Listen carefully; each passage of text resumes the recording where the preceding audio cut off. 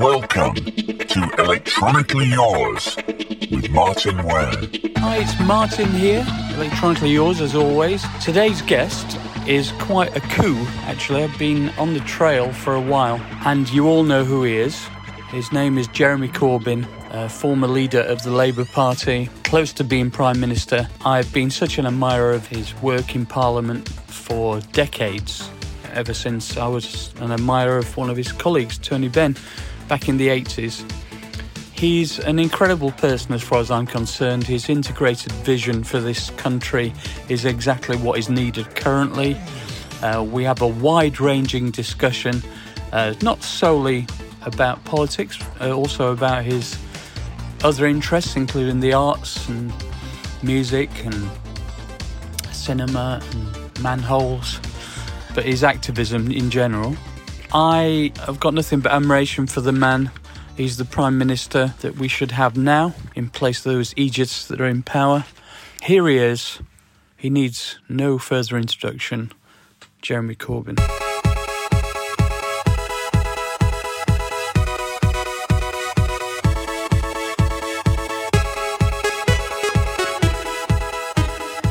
Hi Martin, all right. How are you? Mate, how are you? All right. Mustn't grumble. You don't get anywhere if you do. Yeah, first of all, want to thank you for doing this. It's very, very kind of you.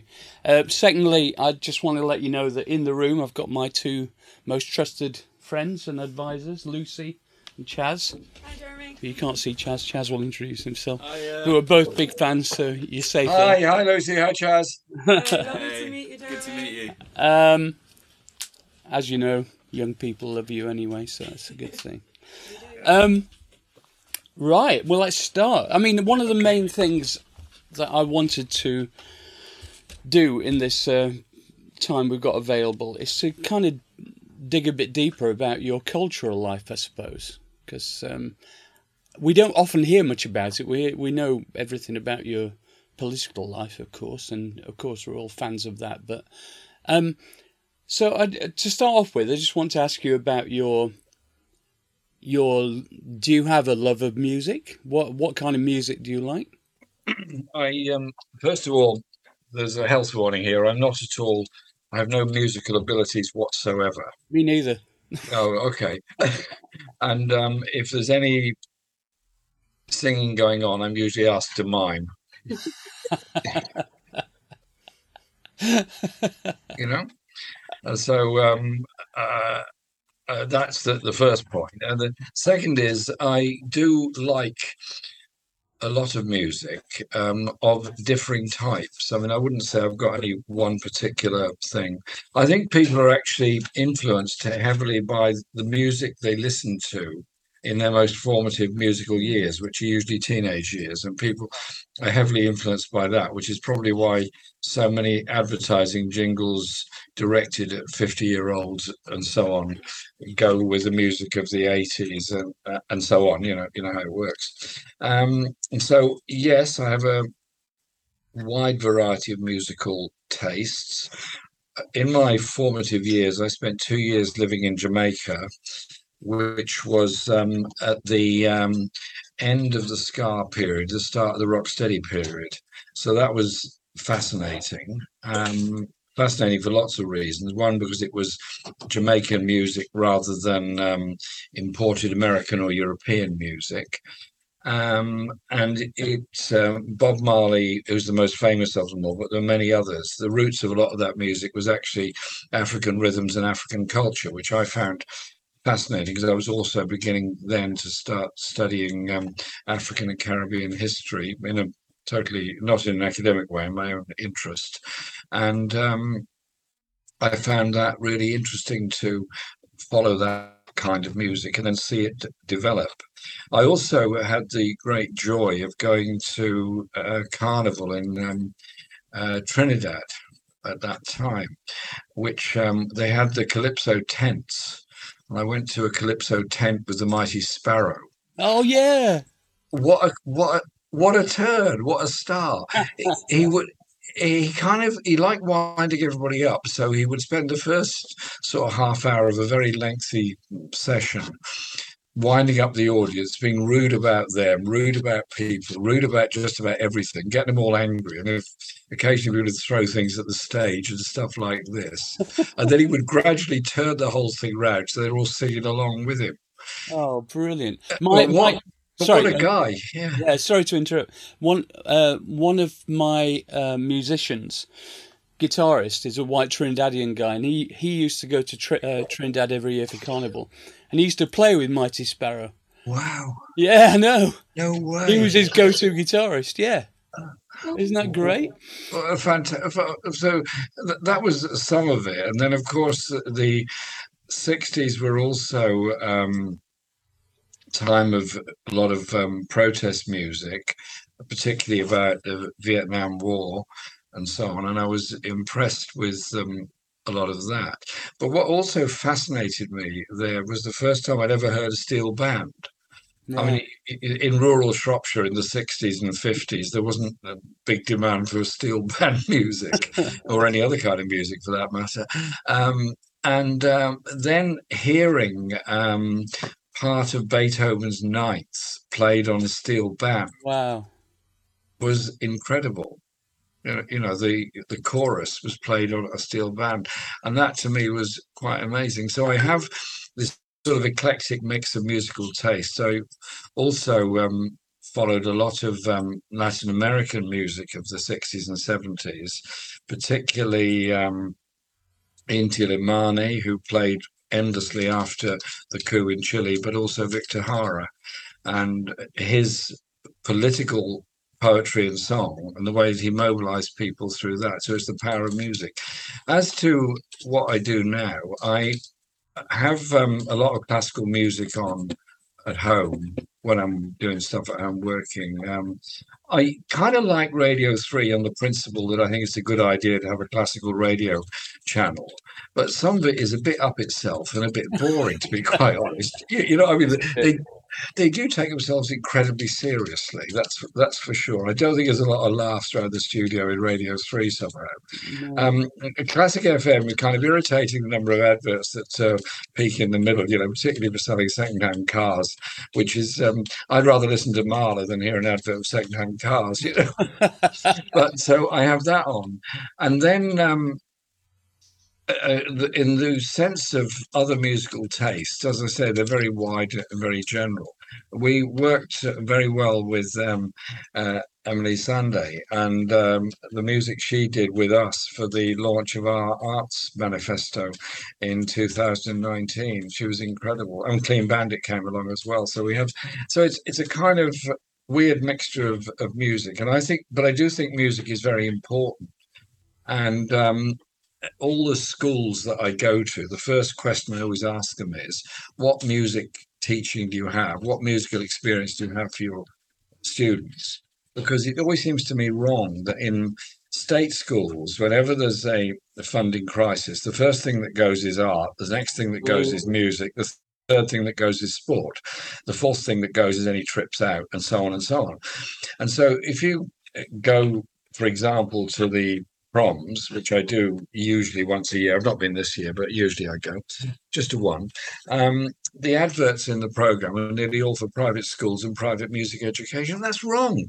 Every child should have the opportunity to learn a musical instrument, which is why I was very insistent in putting into both of my manifestos was a pupil arts premium, which would be ring-fenced to ensure that all children had an opportunity for theatre, music and art.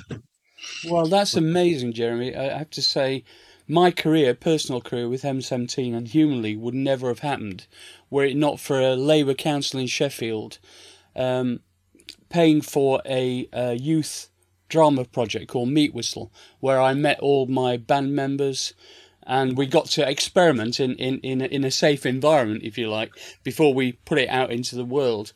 And that thing changed my life, and and I know you're a big endorser of youth activities. I mean, there's a number of youth clubs that have been closed across the country in the last is just a disgrace, frankly. And also having place for young people to musically experiment. So it's not just in school, it's also rehearsal and play spaces that are safe. And so we have in my own community a lot of community centres, partly because we've had a council that's been basically prepared to keep them open and support them, but also we've got a very strong community basis in support of them. So it would be politically very difficult for any council to close them. That helps because that gives some musical opportunities, but also the number of what used to be music venue pubs that have been turned into some incredibly boring corporate gastro pub with no live music, I know. Live music's crucial. Yeah, I'm a member of the Music Venues Trust who work towards supporting the public perception of small venues as being an important breeding ground for new talent. And a lot of these pubs, well, we know what's happening with. It was on the news this morning, in fact, about a lot of pubs have been threatened with extinction due to the costs involved. Yeah. And anyway, so there's that. Do you have any love of British comedy?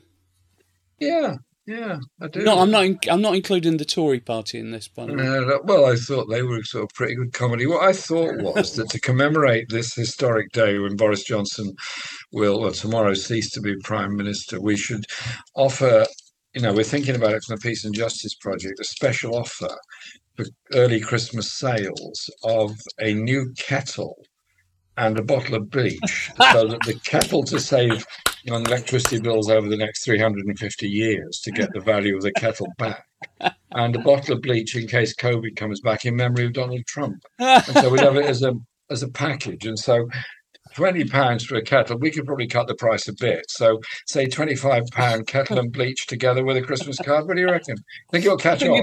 I think it's going to work. I think, actually, I've just thought that the new name for the Tory party could be the Goons. I think that's the Goons, yes, but they were funny. These lot are sort of tragic in lots of ways. Oh my God. But when you say British comedy, how do you define British comedy? I suppose stuff that's been on British TV. Yeah.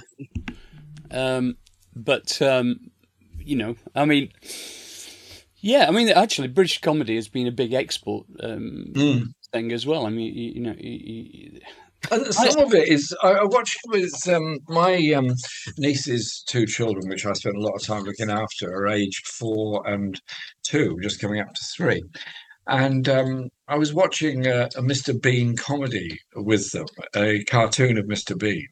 And I was just thinking, it's incredibly simplistic humour, but it's very, very funny. And it's funny for all ages. And so watching Mr. Bean with a 4-year-old, we're both laughing at the same thing. Whereas, which was kind of nice, because it's all kind of simplistic, slightly obvious humour in some ways. But I think that's great, because it does sort of give people that sense of well-being and coming together, Yeah, and I was thinking back to the 80s. I was a member of Red Wedge and all that stuff. Yep. And that was all kind of linked together with the alternative comedy scene, which was, very supportive of socialist and left-wing thought at that point. And now we seem to have a lot of public school boys who are who have become very popular in particularly on the BBC. And that entire scene. Well, there is a symbiotic relationship between the BBC and public schools, isn't there? Oh, slightly, you could say that. Maybe. Yeah. Dare I say Cambridge as well, perhaps, and Oxford. That too. Yeah. It was at Burston yesterday for the commemoration of the school strike in Burston in the 20s and 30s. And we had the speech in the afternoon, in the morning and afternoon. There was Mick Lynch spoke, I did, and a number of others, and March de Cordova. We also had quite a lot of local bands on. And we had Mark Thomas giving He's a good man. Very good man. Very long turn, in which I think he was trying out a load of gags. He was great though. But what was nice was it was nice weather. The place was completely full. lots of people there. So you had the combination of political speeches, music, and so on. And I always try and bring some degree of poetry into all of my speeches because I do think the poets often say the truth. Absolutely. I mean, obviously you regard yourself as a man of the people. Do you regard yourself as embedded in the people, or, you're happy to lead a people's movement. I mean, that's what the Peace and Justice Project is about. But, why, I suppose the question I'm asking is, why do you frighten the establishment so much? Well, they're obviously very easily frightened. There's that. But I think it's the politics that we put forward, which is not about managing the current economy. It's about changing the basis of the economy. And it's not so much the straight public ownership things that frightens them. It's the prospect of a degree of workers' control of companies, of workers being elected to management boards, of democracy in football clubs, and a principle in society that you remove the endless competition in education and so much else and exchange that for the principle of provision for all. And so what I'm trying to do, well, not me, lots of people are, is to change, say, the culture on education. I think our children are overstressed, overtested, and overstretched. And that ends up with, yes, a number of them do pass all those tests and do extremely well, but a large number fall by the wayside, end up not achieving their potential in life, and they become resentful as a result of it.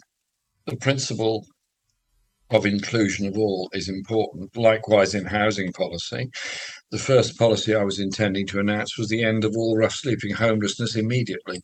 Wow. Immediately, just say, as of now, there is no more rough sleeping. They will be housed. And every local authority has a duty to house them. Hotels, whatever, just house them. So the principle being, I wanted to give a loud, strong statement. The principle is we care for everybody. And that, to me, is so important. So also, I suspect what many of the establishment are upset about is my opposition to wars all of my life and my search for peace where you can find it. And you have to go down some fairly dodgy corridors to find that peace, but it is important to do it. And so I find it's beyond tragic that in a world that's faced with environmental crises, if not disaster, growing gap between the richest and the poorest, both globally and within our own society, all of the Western nations are busy increasing arms expenditure to a massive extent. It's outrageous. Yeah, we're going up to 2.4% of GDP on arms, which is that's wartime levels of expenditure. What about the Peace and Justice Project then? How is that going to manifest itself in the future? Do you have any intention of making it a political party? It is a project to try and provide a political home for people, irrespective of party. It is about radical alternatives, but it's also about the empowerment of people. And so I'll give you some examples. We've set up some news clubs around the country, and part of the reason of being at Burston yesterday was to support the Suffolk News Club. These are people that come together that are unhappy about the news values that are adopted both by broadcast and print media, and the way of looking at an alternative story and how they can produce that. It also means aggregating that across the country to a much better access to alternative television. At the moment, we've got Novara, we've got Double Down News, we've got a few others. I would like us to have a much stronger platform where we can get those radical voices out. Some of the unions, particularly the CWU and Unite, are doing some very good work in those areas. So that's on the media side of things. We're doing a lot of work on both food and clothing justice, and we're working with people in a number of places with clothing banks and opportunities for good quality clothing. Having a food bank, in a sense, is obvious. You need a food bank to need to eat. People also need to have reasonable clothes to be able to wear. I mean, in some cases for some things like job interviews and so on, but also having that access to clothing, the right to clothing. And so we've been working with a number of clothing group campaigns in Nottingham and other places. And next month or later this month, we're doing an event in Manchester to launch something there. And then we're also working on environment with Just Stop Oil and other groups on the sort of need to really give people a short, sharp shock about just how dangerous what we're doing to the environment and natural world is. And I suspect the energy crisis at the moment won't necessarily, it should be used as an opportunity to convert to green energy. It might be saying, well, let's ditch all that and go back to polluting fossils. And the other area we do a lot of work is in international solidarity. So we've been working with the Brazilian community in exile, so to speak, to get support for Lula in the presidential campaign. And we've done the same in other Latin American countries and in supporting international trade unionism. So I was recently in Mexico with the International Transport Workers Federation doing support for union recognition campaigns. We're also supporting union recognition campaign here through Samworth Brothers in near Leicester, which is a very big baker. They bake serene loaves and others. They don't recognise trade unions. We're working closely with the Bakers Union on that. So I see ourselves as a creative facility. We've got a small team of staff, and we've got a large number of people that very generously give us small donations every month. There's no big bankroller of this project. No, well, and there never will be. I'm sending you a few quid every month, so thank you very much. Amongst many others, and I hope people who are listening to thank you very much would consider it. Okay, if the Peace and Justice Project are not going to become a political party that stands for as MP, political force, though. Political force. What is the future for socialism in Britain? Because, I mean, I resigned from the Labour Party when they suspended you. Mm-hmm. I used to be, until recently, in Keir Starmer's constituency. I gave him the benefit of the doubt, even though he was part of the swathe of MPs that tried to persuade you to stand down. And my second chance for him has evaporated because he's reneged on pretty much all the pledges that he made to get into power. So I can't any longer. I may well vote for Labour because there's no alternative. But what's the future for the left in? Well, socialism will never disappear. The ideas of socialism will never disappear. And I remember Tony Benn saying that you can mess about with structures, you can mess about with figures, but you can't change the principles of socialism. And again, back to Burston yesterday, I was invited to speak there, and I said that what the Burston school strike was in the great traditions of those that had gone before, right back to the Peasants' Revolt, the English Civil War, the Chartists, and all those that campaigned when there wasn't necessarily a political party that they could identify with. And nevertheless, they did that campaigning. And those very brave people, they eventually gave us the National Health Service, they gave us council housing, they gave us some degrees of public ownership. But above all, they gave that point about hope. Mick Lynch spoke yesterday, and it was very interesting, his contribution, because Mick was asked, not yesterday, but another time, was asked what was his most important political figure, and he said James Connolly. Interesting. I don't think the interviewer had ever heard of James Connolly or knew anything about it, which was probably just as well, because that allowed Mick to talk about James Connolly. Now, I'd agree with Mick on that, actually. I think he was the most amazing and significant figure, and his execution in 1916 was wrong in every sense, because any execution is wrong. But the brilliant mind and thoughts he had for a completely self-taught, poverty-stricken individual. Imagine he had lived another 20 or 30 years, what he would have written, what he would have achieved, and what he would have mobilized for. And so that issue is there. Now then, we're into a period when people are frightened over bills, frightened over cost of living, frightened over future of their housing, frightened over work, and we have at the same time the most unbelievable levels of greed and inequality in our society. And so what Mick was saying was, well, it's now, it's this autumn, it's this winter when the active working class in trade unions are actually leading the way. It's not political parties. It's not the Labour Party that's leading this campaign. It's very much the rail workers, health workers, and so on. And I think that's absolutely right, because that means they have a clear set of demands. They're not going to be satisfied till they've got them, which is job security, safety at work, and decent wages. I think we've got to see what develops from all of that. Now, I am obviously active through the Peace and Justice Project, but also active in supporting trade unions and the work that I do. So it's a period of development and creative change. And I think we should be having the same discussion in about 6 months' time and see what's developed then. Excellent, excellent. We need a nucleation point for people to come together, really. I mean, I joined Unite as soon as I left the Labour Party because I thought there was more chance of political change in the UK through Unite than there was through the existing PLP. Well, I'm going into Parliament this afternoon, and I know what will happen. I'll feel that sense of frustration and anger when I get there at the sort of arrogance, point-scoring, self-satisfaction of it. And there's going to be talk about, yes, I guess a windfall tax. There will also be talk about bailing out energy companies, blah, blah, blah.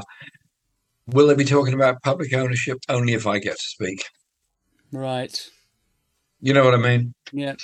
But I've been a little bit disappointed, Jeremy, with the other your other left-wing allies in Parliament not being quite as vocal, maybe in this point of crisis as they should have been. I know there's a problem with the media reporting it. That goes without saying.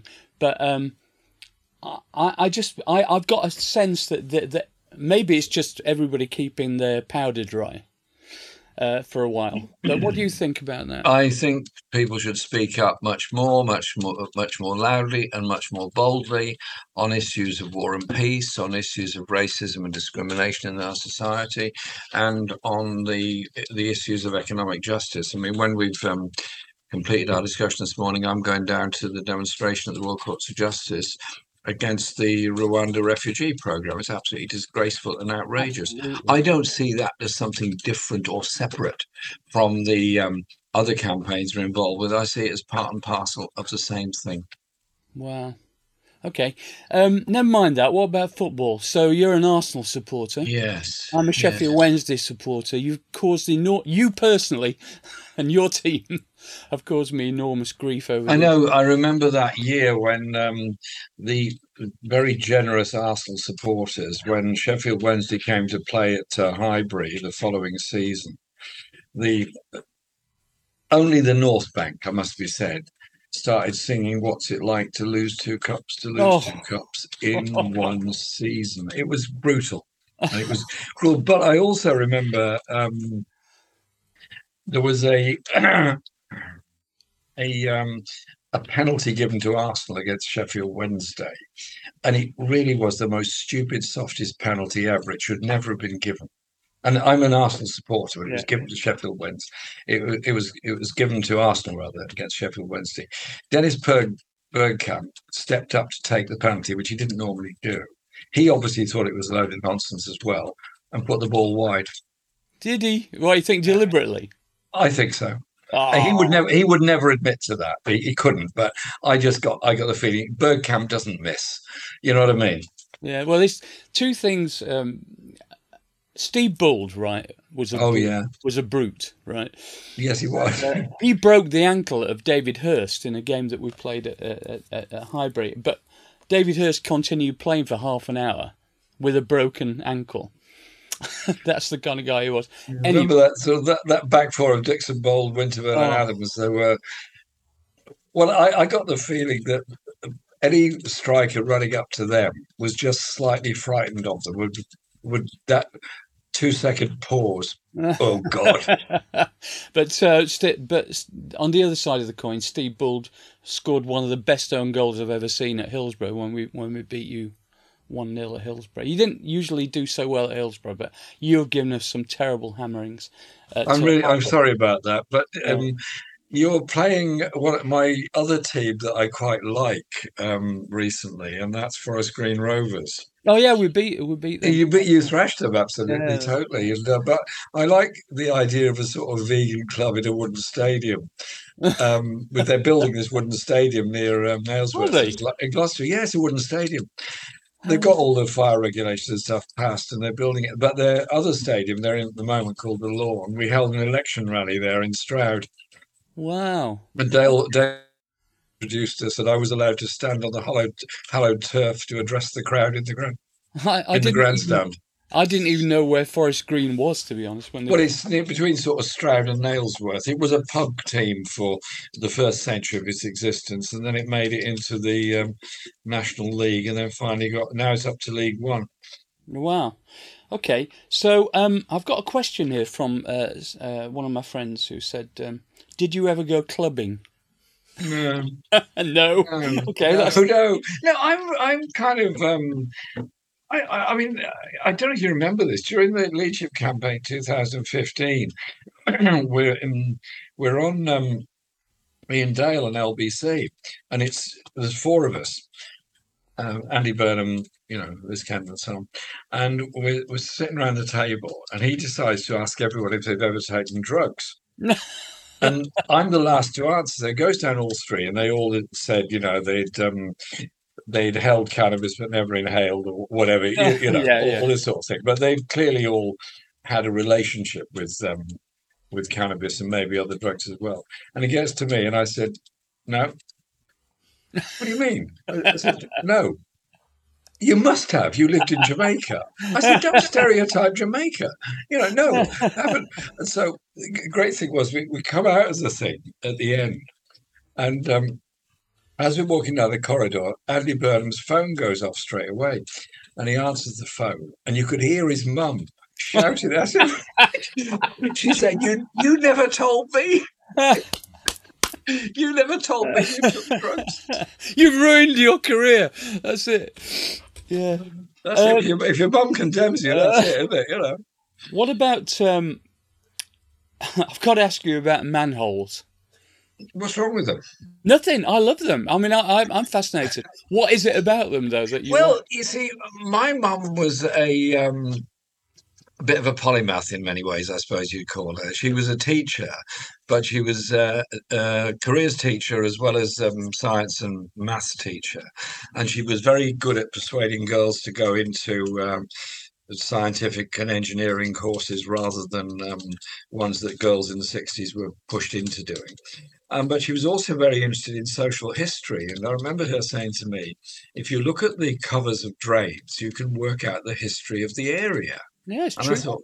I thought, wow, yeah. And you think about it, you can actually. So you walk along the road out here where my office is.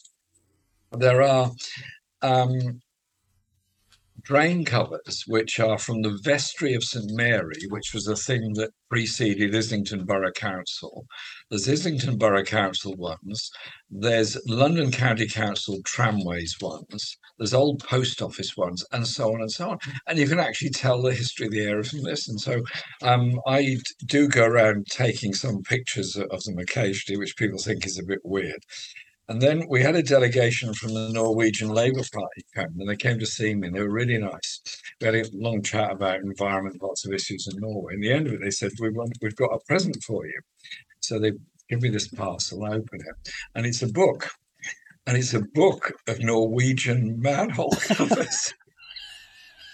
All in Norwegian, unfortunately. So my Norwegian isn't what it used to be. So, but I've got the book and some amazing, intricate ones. And because people think that I spend my whole life looking at manhole covers, I often get sent pictures of some truly beautiful ones in different parts of the world, where the cast iron mouldings and so on top of them. Now in Sheffield, you must have some very old ones there relating to the various county council, borough council, etc. Things that have administered Sheffield over the years. I'm sure there are. I mean, I live in Marylebone now. Lived in London for 40 years, and do you know? It's really weird. I do actually make a specific point of looking at manhole covers, where I've taken lots of photos of them as well.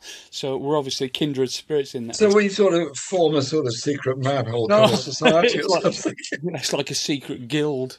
Manhole guild. Manhole guild of manhole cover photographers. Somebody else asked a question. Would you ever start your own podcast? Yeah, I'd be happy to. I think it's a good way of informally distributing. We started doing some of this. I did a discussion with Maxine Peake last month. We were in Manchester for the Peterloo commemoration, and afterwards we went to the People's History Museum, and Maxine and I had fantastic. And Maxine and I had a chat for about an hour, which we edited down a bit. It was absolutely fascinating. Her take on theatre, access to theatre, young women's access to theatre, music, and so on. And what a diamond she is, isn't she? Oh, well, she's been on the podcast, and we're just like kindred spirits. We both grew up in poor working class environment and in the north, and she's just a great advocate, and she's fearless. That's what I love about her. Absolutely, she don't care who she upsets. No, she's not, and I'd put you into that category as well. You are honest, direct, fearless throughout your career, and that is something that I think people can smell, that authenticity. And it's a rare thing in today's world, as we know. Right, what other questions have we got? Do you think music can make a difference? Yes, I do, because everyone has some musical knowledge and musical ability, even though they don't think about it. I mean, just the simple thing of drumming your hands like that, or trying to play a tune on a table, something like that, or humming a tune. Everybody has some. It also is a release for many people. And I've been in schools, special schools for children with profound disabilities, or schools where they've got children who've got profound disabilities but are part of mainstream education. And you see the release that music gives them. Absolutely. They might have difficulty in communicating voice-wise as we are at the moment, but their music is a release to them. And so can it educate and inspire people? Absolutely. And if you think of the most fantastic bits of music, think of Beethoven and all those that wrote amazing stuff in the 18th, 17th, and 18th and early 19th century. That was a time when probably 60% of the population of Europe would be illiterate. Just imagine we'd had universal education, how many more musicians there would be, how much more could be written and achieved. I think some music is incredibly stirring. Now, question really, I mean, you're obviously would understand this. If you like a piece of music, like say The Rite of Spring, Stravinsky, beautiful piece of music. If he'd called it instead Sunset over Dartmoor, just suppose, would it have the same effect, or are we influenced by the title that he gave it? We are influenced by the metaphorical associations. Yeah. So it's like setting expectations for the emotional impact of music. I mean, throughout my career, I've been fascinated by how different forms of music and different chord structures and progressions affect people's emotional state. I know what I was going to ask you was, do you have any empathy with, because it's part of folk history, about folk music? I mean, is there any of that you're... Oh, yes, I do. I think the power of folk music in English radical history, well, and Scottish and Welsh for that matter, but English radical history is amazing and significant because it was the oral history that was passed from generation to generation, the songs that were passed. And those people that went around collecting those at a time when recorded music came in, and that began to reduce. And I think folk music and folk history that goes with it is highly significant. and was a major part of bringing working class communities in often very isolated rural areas together with their collective song, which would often actually be a song about the troubles of the past and so on. Right. But music can also be incredibly inspirational, and you get some deep tune. It can really mobilize and motivate people in the most extraordinary way. I think it can. I'm particularly fond of "Oh, Jeremy Corbyn." That was one of my favourites. Well, I like Bandera Rosa as well, don't you? Amazing tune, and you can imagine you're on a sort of big demonstrational march in Italy, and you're all singing Bandera Rosa la Triumphera. Gives you that strength. Yeah, there's I mean, I used to live in Italy for 25 years on and off. Well, I had an apartment there in Venice, and every year they have a big festival where they have the old boats come down the Grand Canal. It's called Regatta Storica, and they have songs associated with everything that have been there since 1500s, and it's a way of knitting together the different. Well, we all know that Italy has an enormous tradition of extended family and very strong intergenerational bonds, and we've lost a lot of that in the UK, don't you feel? We lost that with the Industrial Revolution, with the breakup of communities and the enclosure of the commons and expelling people from rural areas. And with the increasing mobility of people, we lost that sort of extended family network. And I've been politically acutely aware of that ever since I first became a councillor in Haringey in the early 70s, that we had a very typical London borough in many ways, with about 25-30% of the population that had always been there, 60-70% of the population that hadn't, and were either migrants from another country or migrants from a different part of the country. And big cities can be very lonely places. Oh, yes. And so I was lucky. I was appointed as chair of the Community Development Committee and project for the borough, and we managed to do two things. One was to spend a lot of money building community centres, and secondly was to give a lot of support to small community groups and linguistic and ethnic minority and interest groups to try and build that sense of cultural unity and solidarity, or cultural expression and solidarity. And so I do think that we have to look at community and family in a different way. No, absolutely. Yeah. We need to renationalise a load of stuff, don't we? We certainly do. We could start with mail, rail, water and energy. That'd be a very good beginning. And that way, through government intervention, you can decide what a reasonable price is for that energy.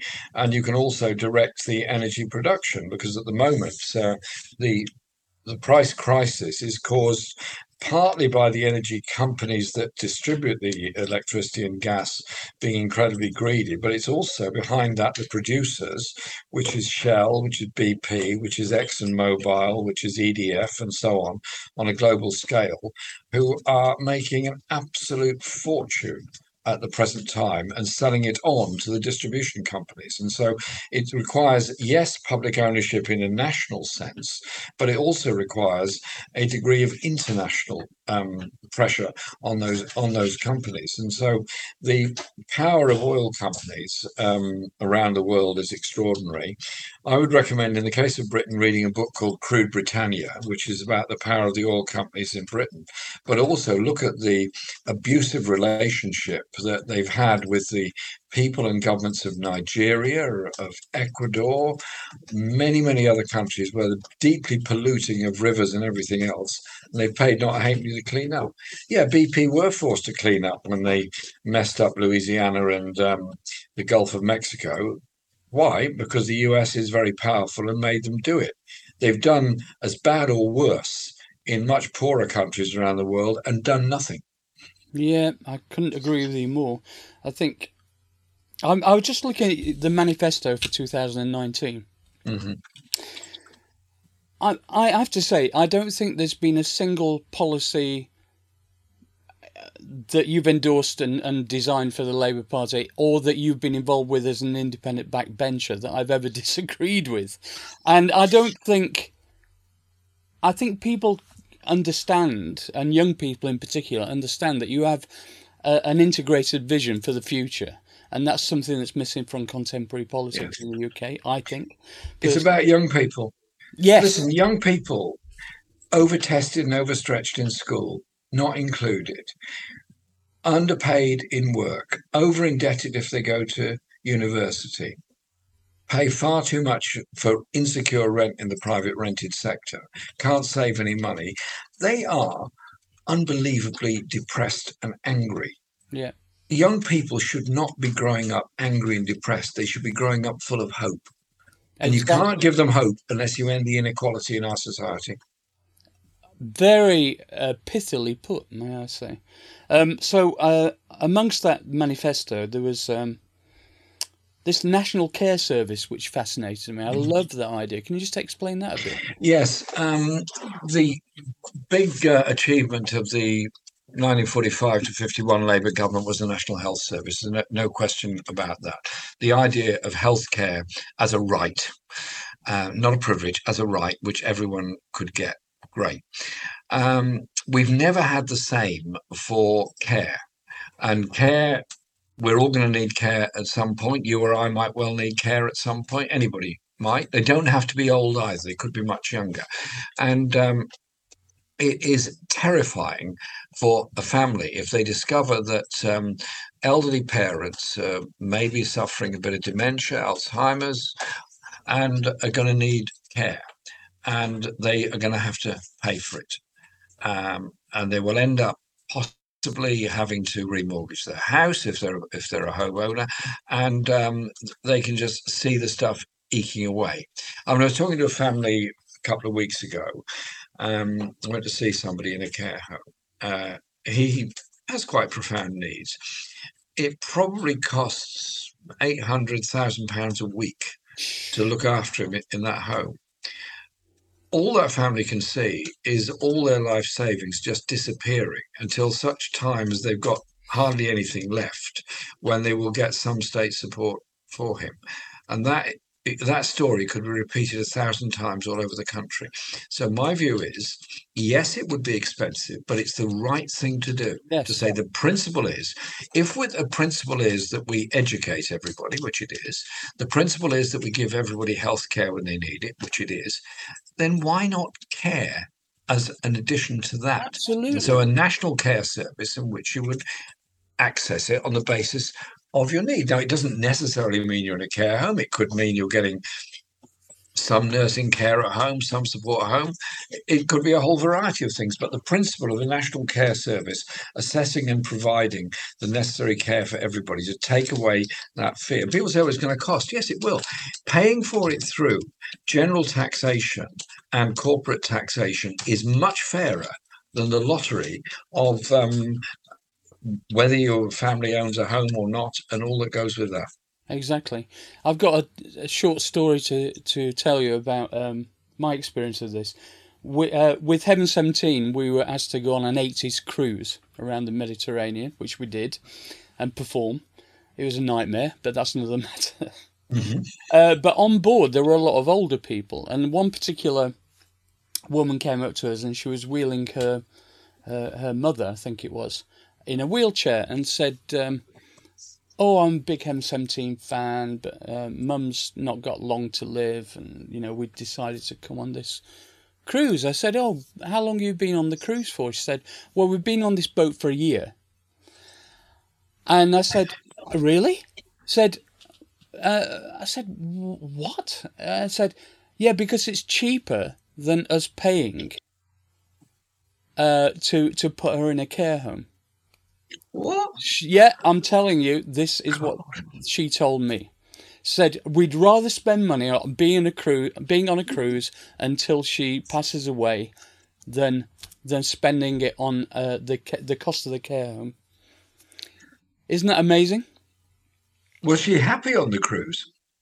Well, she was clearly very, very unwell, but yeah. It was like just a kind of bizarre piece of it just brought it home, basically, the absurdity of this situation. Yeah.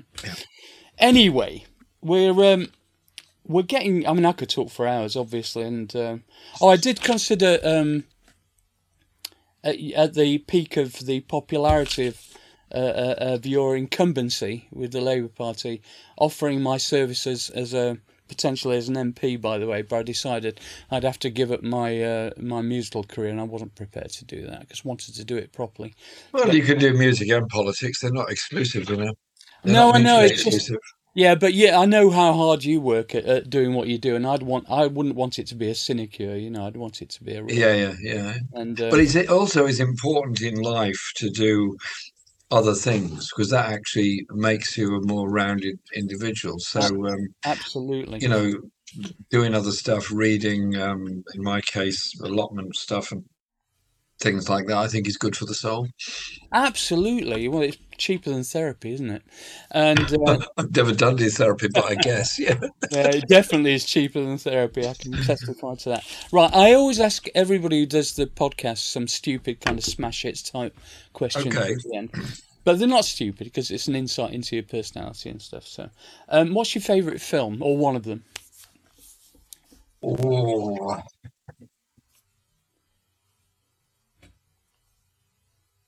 Citizen Kane. Interesting. It's a great film. Every time I watch that film, I kind of derive something different from it. It's interesting. It's a shape-shifting film for me. It is, because you watch it several times and you can see sort of differences coming within it. And I think it's and also as a film of its time, it was incredible. Yeah. Oh yeah, it's timeless. Yeah. And what's your favourite book? Ooh. I know you're a big reader. That's a really hard question, because I've got thousands of books at home.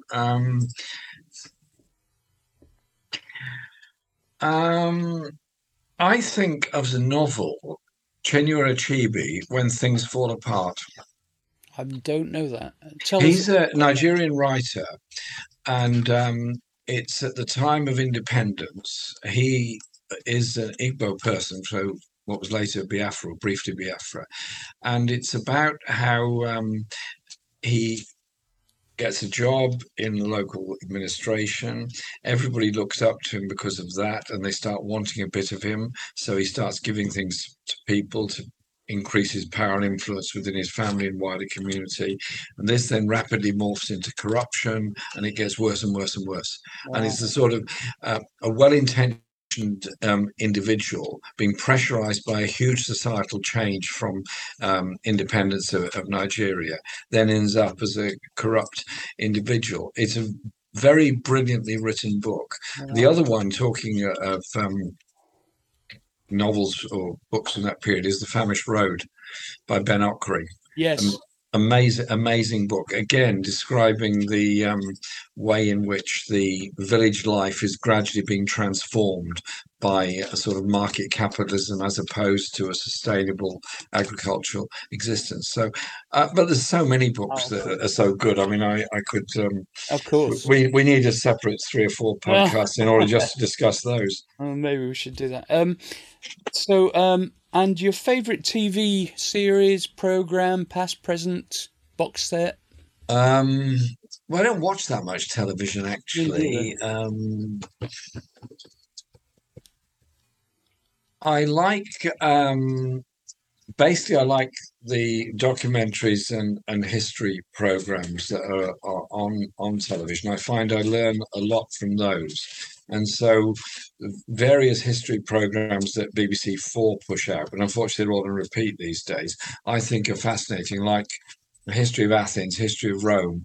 And also the wonderful one I watched was on the history and prehistory of Mexico. My wife is Mexican, as you probably know.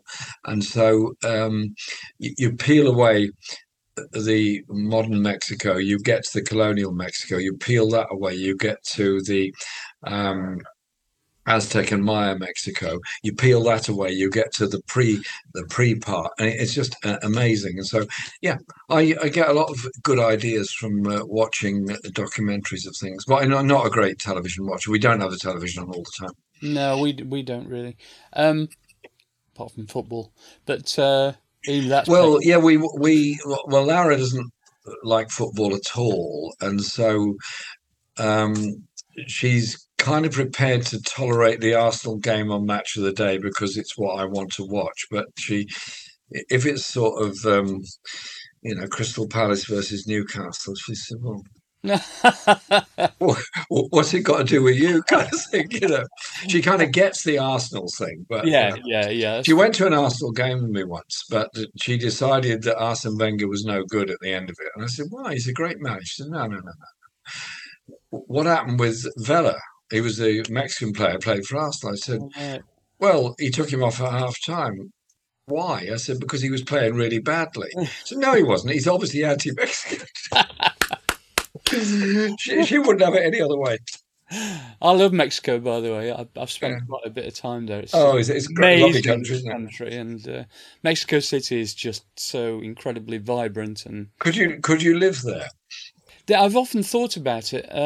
I know my daughter Eleanor wants to live there actually, and she's never been, so I don't know how that Mexico works. City is wonderful, but it is 25 million people in one city.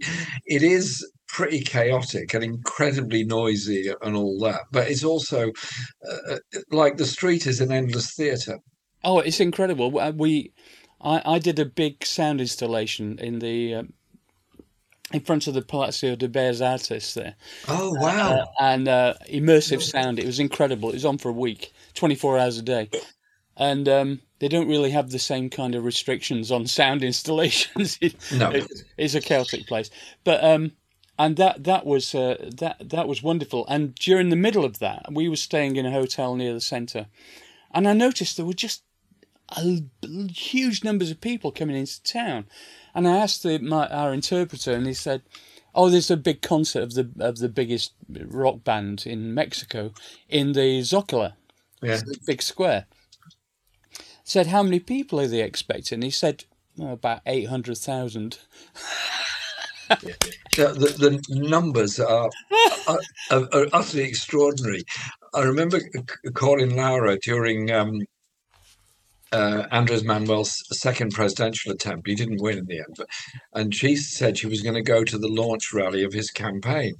And so I called her that night and said, "How did it go?" She said, "Well, we're a bit disappointed. It wasn't very good. It wasn't as many people as we expected. A bit depressing. I'm not sure about this campaign. We'll obviously do our best." And so she goes on. I said, "Hang on a minute.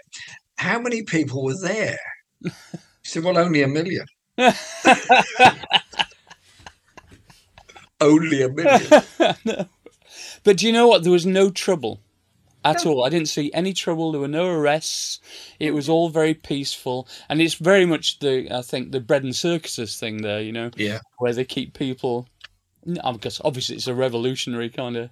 Well, there's also a big shortage of open space in Mexico City. I mean, we are very proud of our parks in every city in this country, and Mexico City has hardly any parks by comparison. I remember flying into Mexico City the first time, and I'm going, "This is crazy." I actually said it out loud, because it was just all housing, wasn't it? Yeah. On the hills when you come in. There's no green spaces at all. No. The mayor of Mexico City now is creating a large park on a former rubbish tip on the edge of Mexico City. And she's working very hard on it, and it's quite extraordinary. They've also managed to resurrect some of the old canals around Xochimilco. So they are doing their best, but creating open space in such an urban area is very, very difficult. Yeah, it's crazy. Okay, next question is an epiphanal moment in your life, a light bulb moment, or a handbrake turn, or a moment of supreme realization. Or has it been one continuum? One continuum, but I think one of the things that there's many things you'll never forget, but one in particular was the realization of the size of opposition to the Iraq War in 2003. I resigned from the Labour Party then. I hope you've kept copies of your resignation letters. I went on the stage to speak, and I looked out, and there's like 1 million people in Hyde Park, and it was the biggest crowd ever in the history of this country. And I thought, my God, that is we've achieved something here in getting all these people together. To me, it was just an amazing, amazing moment. Incredible, yeah. Who's your favourite composer or musician? Oh, it's got to be Ludwig van. Oh, Ludwig, bit of old Ludwig. It's got to be Ludwig. It's got to be. It's got to be. I mean, you can't listen to Beethoven without being moved by it, can you? I don't know about you, but I know I'm a massive Beethoven fan, Yeah. and particularly his more kind of profound later works. You know, the Ninth and the. Yeah, they are extraordinary. But there's also, I think, the genius of musicians like John Lennon, who was developing so much in his thought process, his life, his ideas, his poetry, and everything, and then was murdered. Imagine if John Lennon was still around today. I don't think he'd have been playing with Paul McCartney at Glastonbury. I think it'd have been one night each. What if you had not been a politician? What do you think a possible alternate career might have been? Oh, probably a farmer. Oh, bless you. Farmer or teacher, I don't know, something like that. Something like that. I was turned down for teacher training, so I ended up working in the unions instead. Well, probably just as well, though, eh? It's worked out okay. Yeah, I think it was probably just as well, actually. Yeah. Well, when I first came to London, I came in a truck and got out on Holloway Road, so ended up in Islington. I could just as easily have got out in Brent or have gone on Hackney or something. Who knows? Were you hitching? Yeah, I was hitchhiking to London, yeah. The truck dropped me off on Holloway Road. A lot of people did that, and we did that from Sheffield. It was the norm in those days. And Holloway Road is the obvious place to get off, isn't it? Yeah. Do you have any unfulfilled ambitions? Lots. I always feel that there's so many more skills that we should all develop in our lives. I wish I could write better. I wish I could understand music better. I wish I could do more wood turning. I wish I could do more art and so on. There's lots of things you always want to do. And so I wake up every morning thinking of all the things I've got to do today and all the things I want to do today. They're not necessarily the same thing. Unfulfilled ambitions in that sense, yes. But my ambition is the eternal one of creating a much more fairer, a much more equal and sustainable society, not just here but globally. And so that's something that we walk in the steps of those that went before us, and we hope others are going to walk in our steps as well. Oh my goodness, that's a good way to end this conversation, I think. I just you. want to say my wife, who's a massive fan, as in fact everybody I know is, we want to thank you for all the, the slings and arrows of outrageous fortune and Toryism that you had to... I'm from within your own party as well. But... Well, I look at it this way. No good deed ever goes unpunished. Okay. Yeah, I can see that. Yeah, I think I know what you mean. And my wife says, I said, do you want to ask Jeremy anything? I said, no, just tell him we love you. So, bless her. Thank you. Thanks very much. And that's really great. That's how we're going to end it. What an amazing talk this has been. Thank you. I can't wait to put it out, and I'm sure everybody's going to love this. And you should consider doing a podcast, definitely. We'll work on that. Yeah. The team are in the office now, and they're working on that already. I look at them now; they're already at their computers working it out. Absolutely, and I'm definitely up for being Minister of the Arts if you ever get into power. You've got it. You've got it. All right, man. Thanks a lot. Thanks, Mike. Thanks, guys. Thank you very much. Take care. Bye now.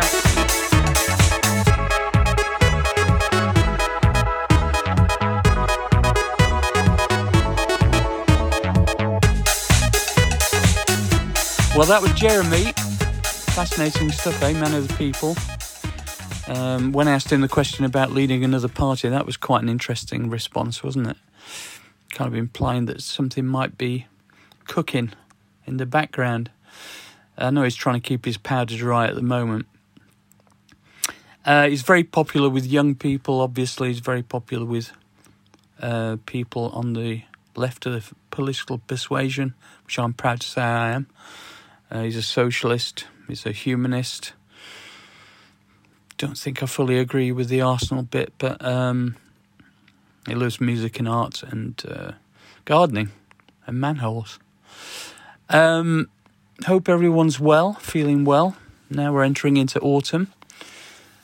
I am fearful for this country for the next few months, but together we can get through it, and hopefully there are brighter times ahead for everyone. If you need to contact me, want to contact me with ideas for the programme, potential sponsors would be great as well. My email address is electronicallymartin@gmail.com. And consider sponsoring me for a small amount of money on patreon.com/electronicallyhours to help keep this independent and advert free. And to keep it going as long as possible, because at the moment it's costing me money and I would like it not to be costing me money. So your help is greatly appreciated. That's it. I told you it was going to be an amazing episode next week, and even, well, it's not more amazing, but in a different way, just as exciting episode. So I will see you next week. Bye!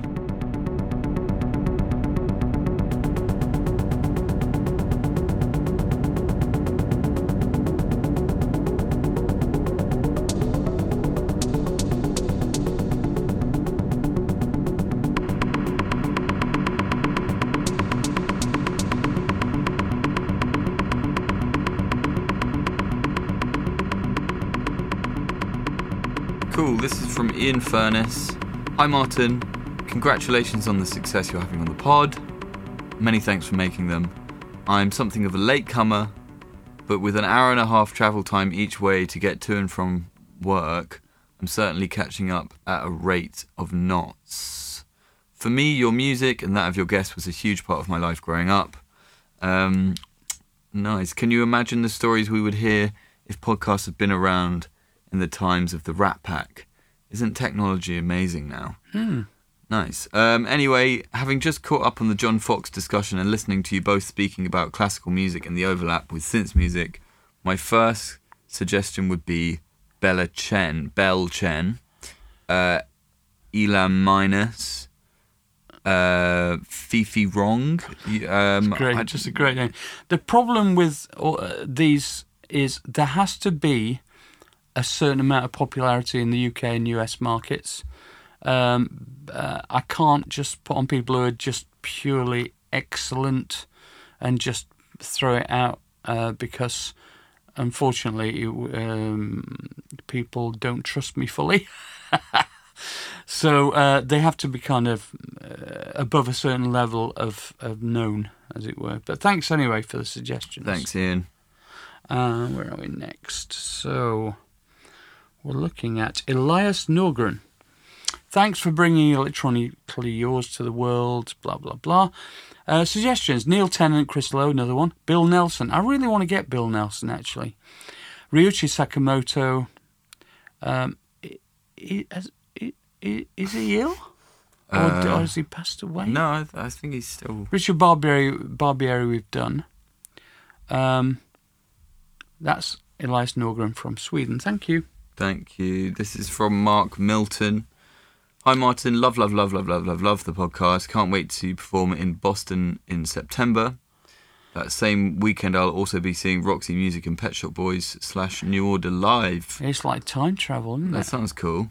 While on a recent YouTube rabbit hole, I came across fellow Sheffieldian rockers Def Leppard performing a cover version of an early Human League song, Only After Dark, and was completely surprised by it. What are your favourite, or at least favourite, cover versions of one of the songs you've written, and why? The people tend not to cover our songs because they were quite particular. There's that kind of screamo version of Temptation. I can't remember the name of the band that did it, but that was quite good. There's a video of it as well. There aren't that many cover versions of our stuff. Oh, I tell you what I do like, though, is Nouvelle Vague's version of Let Me Go. That's really good. Sorry, carry on. No. If you're looking for suggestions, I'd love to hear you interview Chris Lowe and or Neil Tennant, Ladytron. Sorry. He's just gone off the email while I'm halfway through reading it. Peaches. Peaches would be cool. Marsho. I don't know Peaches. They did that awesome song, Fuck the Pain Away. Oh, I love that song. Yeah. Marsho. Beautiful lyrics. The KLF. And any of the house pioneers like Kevin Saunderson. That would be awesome. I'm currently talking to Bill Drummond, but it looks like he's trying to get me involved in something he's doing as opposed to the other way around. So I'm not really optimistic about that. Adrian Sanchez. Hello, Martin. Thanks for reading my last email. Just finished Claudia Brook and Susanna Freitag from Propaganda. Enjoy their stories. Please don't stop. I won't.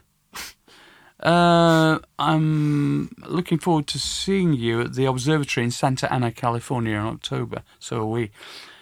Very famous venue. Here are some more suggested names to add to your long list. Al Jurgensen. Nope. Bill Lieb of Frontline Assembly. Kevin Key of Skinny Puppy.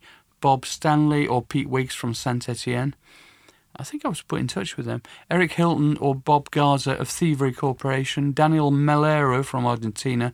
And a young girl called Danielle Johnson that goes by the name of Dan's CM. Adrian Sanchez. Thank you. Thank you. This is from Dirty Tuxedo. Hi there, I was wondering if you might be interested in a guitarist that is electronic and synthesized. Perhaps even Martin might be interested enough to want to come over and have a play. That's not going to happen. I'm sorry to be rude, but life's too short. No, that's incredibly rude. I'm so sorry. No, it's not that. It's just if you were around in London and, whatever. But thank you for reaching out, Dirty. Yeah. Good name.